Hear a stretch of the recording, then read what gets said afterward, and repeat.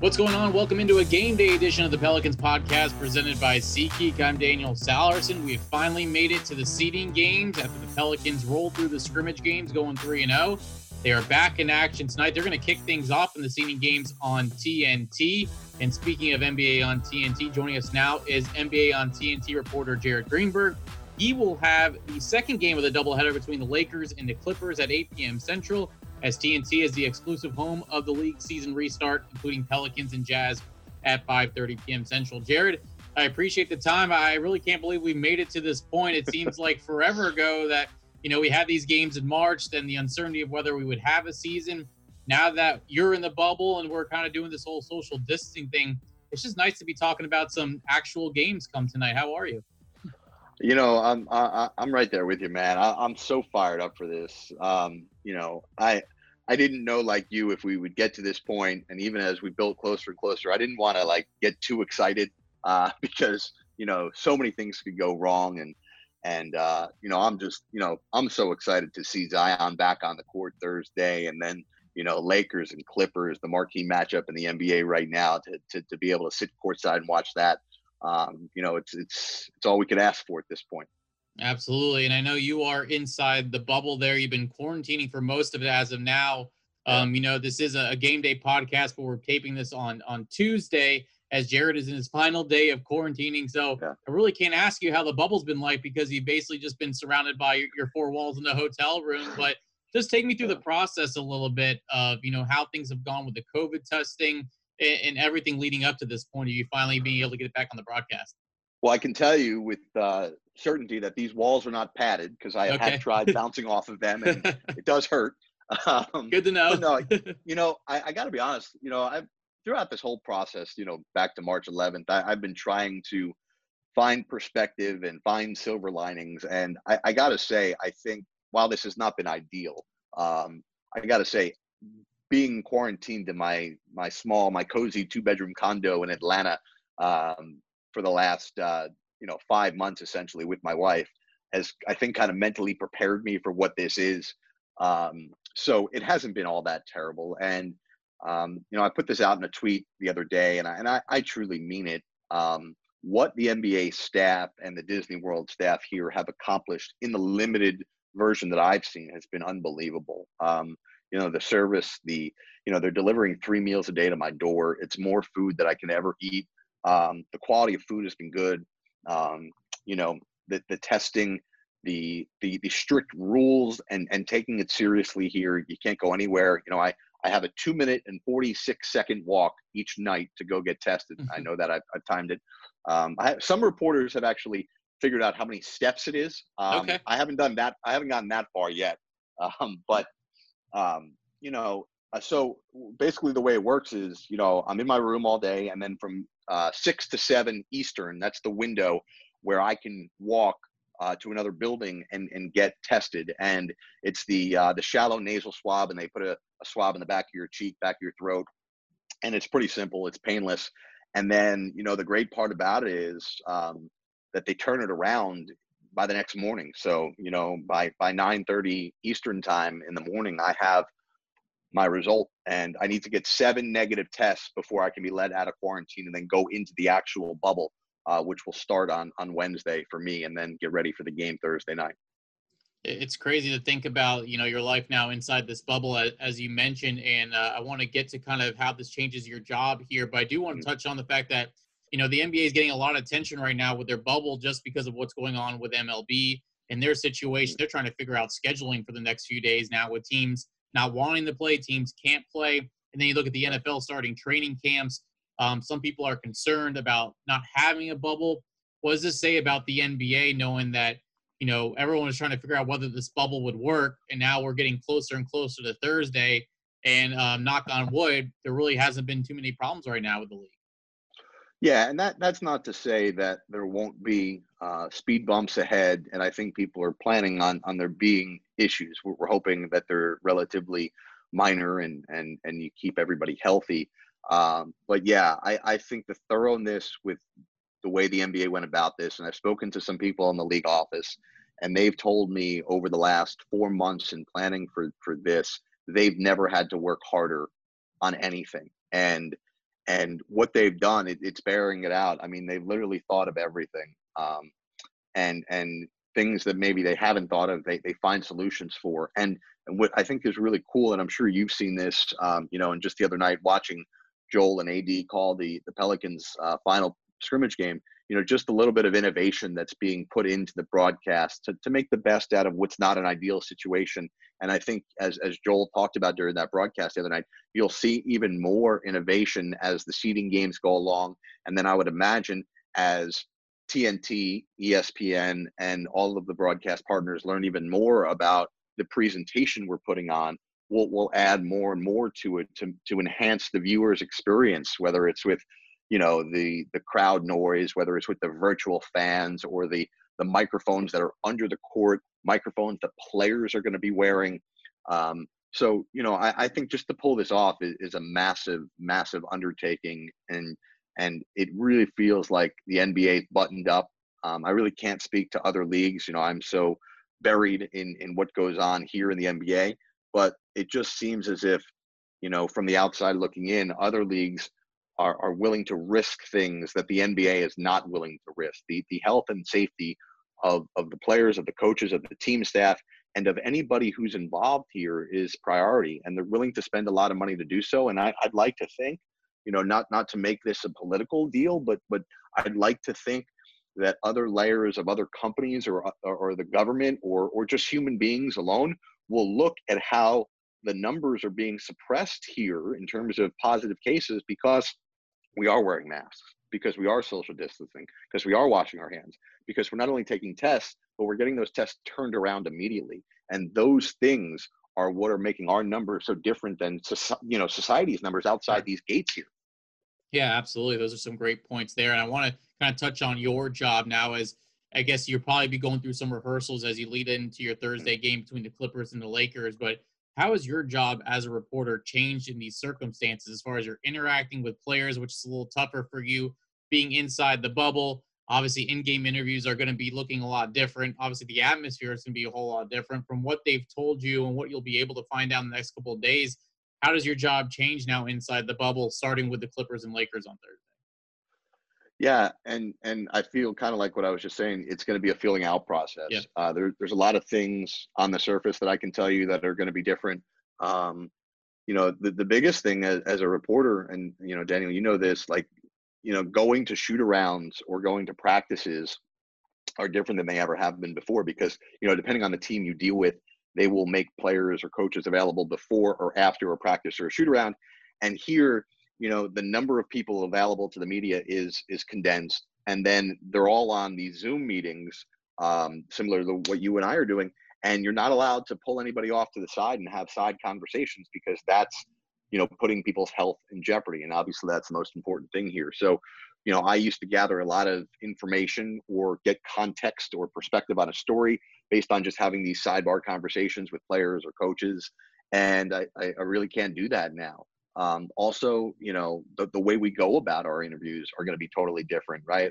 We're still working out how we're going to do those coaches interviews at the end of the first and third quarter. There's been a couple of different ideas kicked around. Am I going to do those interviews where there's a boom mic and we're standing far apart?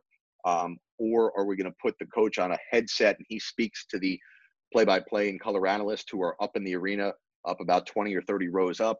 Those things, we're still working out logistically how that works. After the game, I'll still interview a player, but again, they'll be far apart from me.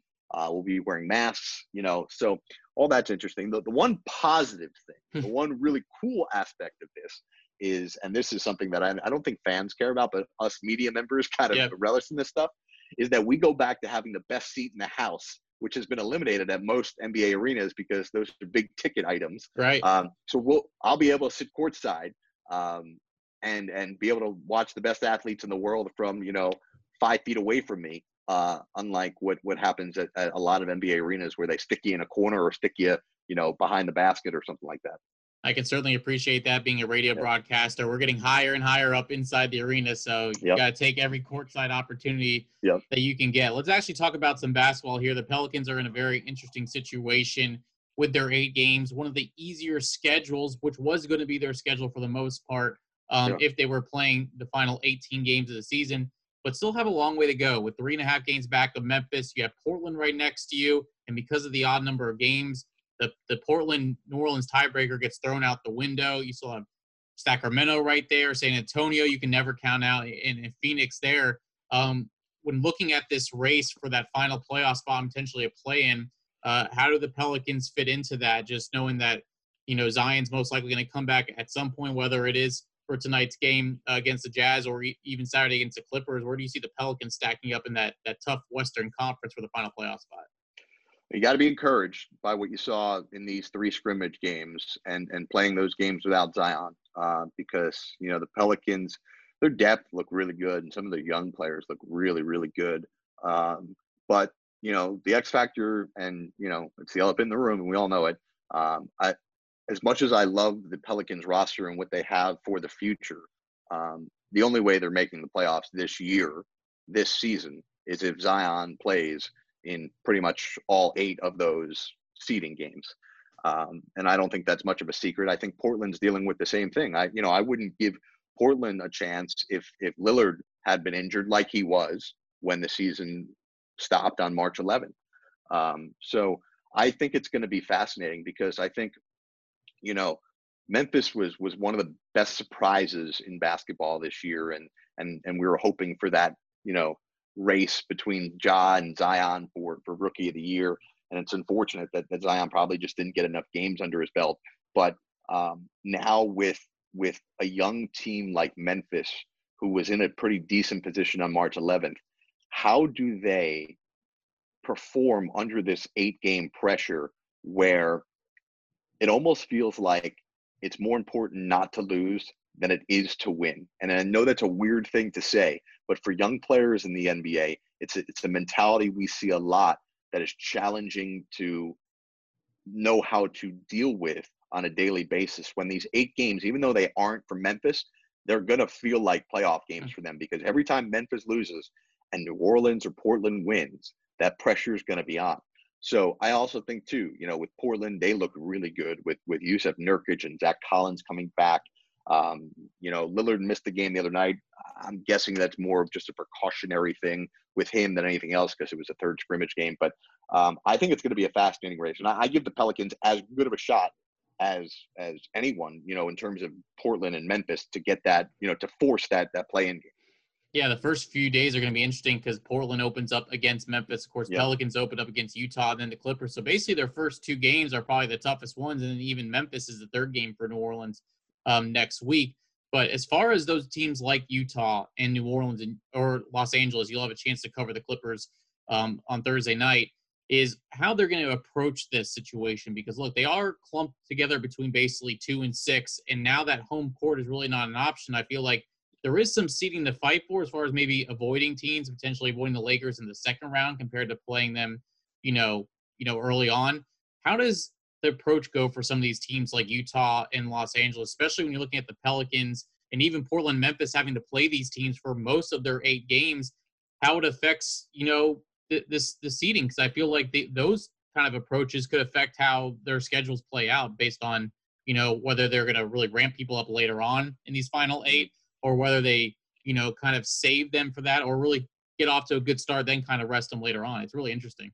Yeah, and to your point, like you mentioned, that the Pelicans have the easiest schedule, and that actually, I think may work out to be a more difficult schedule, because the teams that are quote unquote easier to play are actually playing for something, right, as opposed to, like you're talking about, if you have a more difficult schedule and you're playing, Lakers, Denver, Clippers, the Bucks, whatever it may be, they may take their foot off the gas pedal, throughout the course of this 8-game seeding period that we're going through, because they don't necessarily need to win or feel obligated to win, because they're playing for something greater.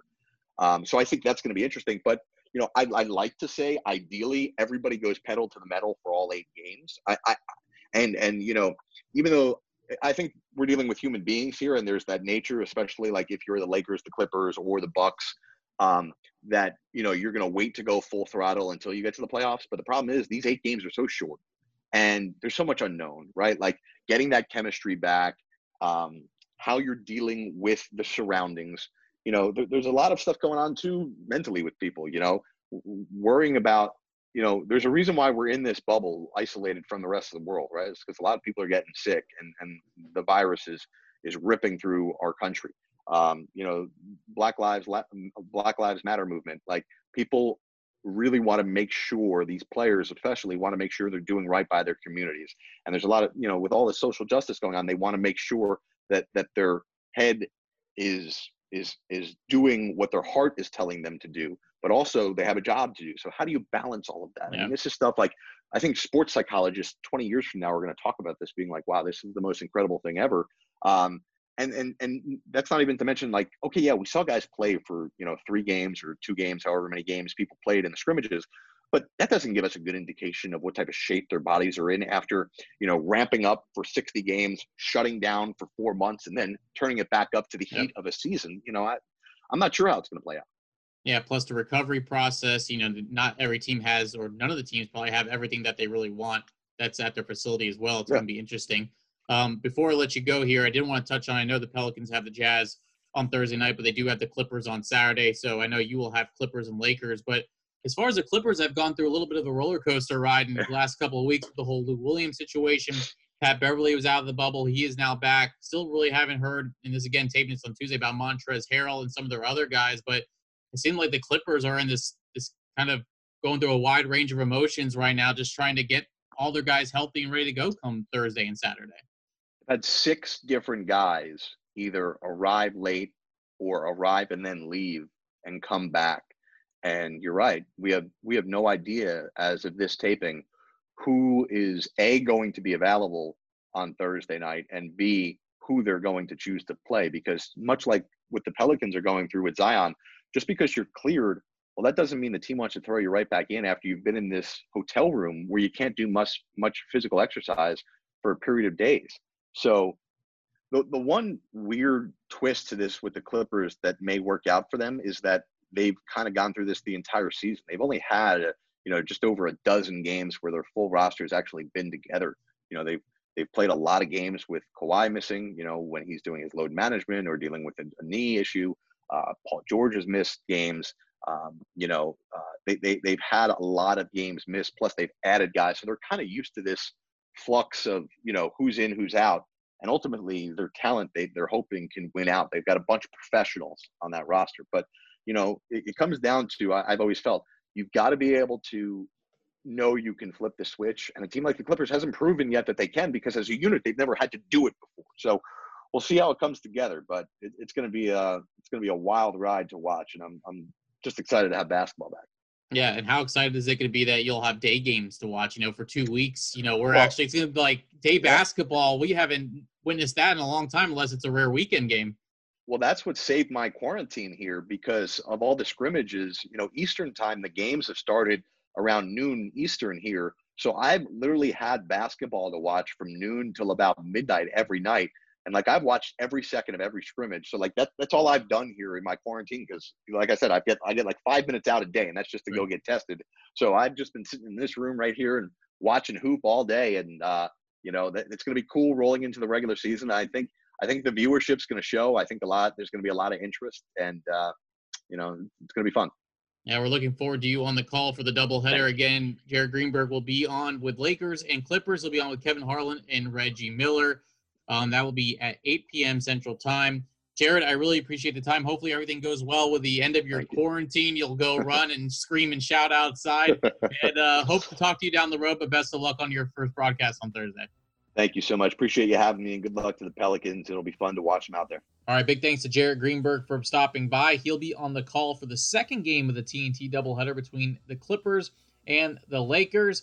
And again, we talked about Zion Williamson. This was recorded on Tuesday. Right now, though, Thursday morning, Zion Williamson, a game time decision tonight, which means you'll want to log on to Pelicans.com or follow them on Twitter at PelicansNBA for Alvin Gentry's media availability, as that's where we'll likely find out if Zion will play tonight against the Utah Jazz. Seeding game number 1, 5:30. Here we go.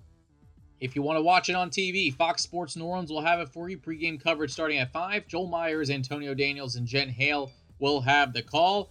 And then on the radio side, 1 hour's worth of programming leading up to tip-off as well. We'll have Pelicans Weekly at 4:30, hosted by Todd Graffinini, as he sits down exclusively with Nicole O'Malley. And then at 5 o'clock, I'll have Pelicans warm up for you, pregame show, and then 5:30 as well. Nationally, if you're not in the area, you can also watch it on TNT, but also a great way to watch it and to cool down and fuel up this summer. Try the new hydration smoothie at Smoothie King, blended with non-GMO whole fruits and electrolytes. Choose from mango, pineapple, or watermelon. Visit Smoothie King or order online for pickup or delivery. Smoothie King, rule the day. Hope you all rule the day as well. Hope the Pelicans rule the day tonight. Again, hope you can join us on television or on the radio. And we'll talk to you again next week, hopefully talking about a bevy of Pelicans wins. For Jared Greenberg, I'm Daniel Salerson. Thanks for listening to the Pelicans podcast presented by SeatGeek.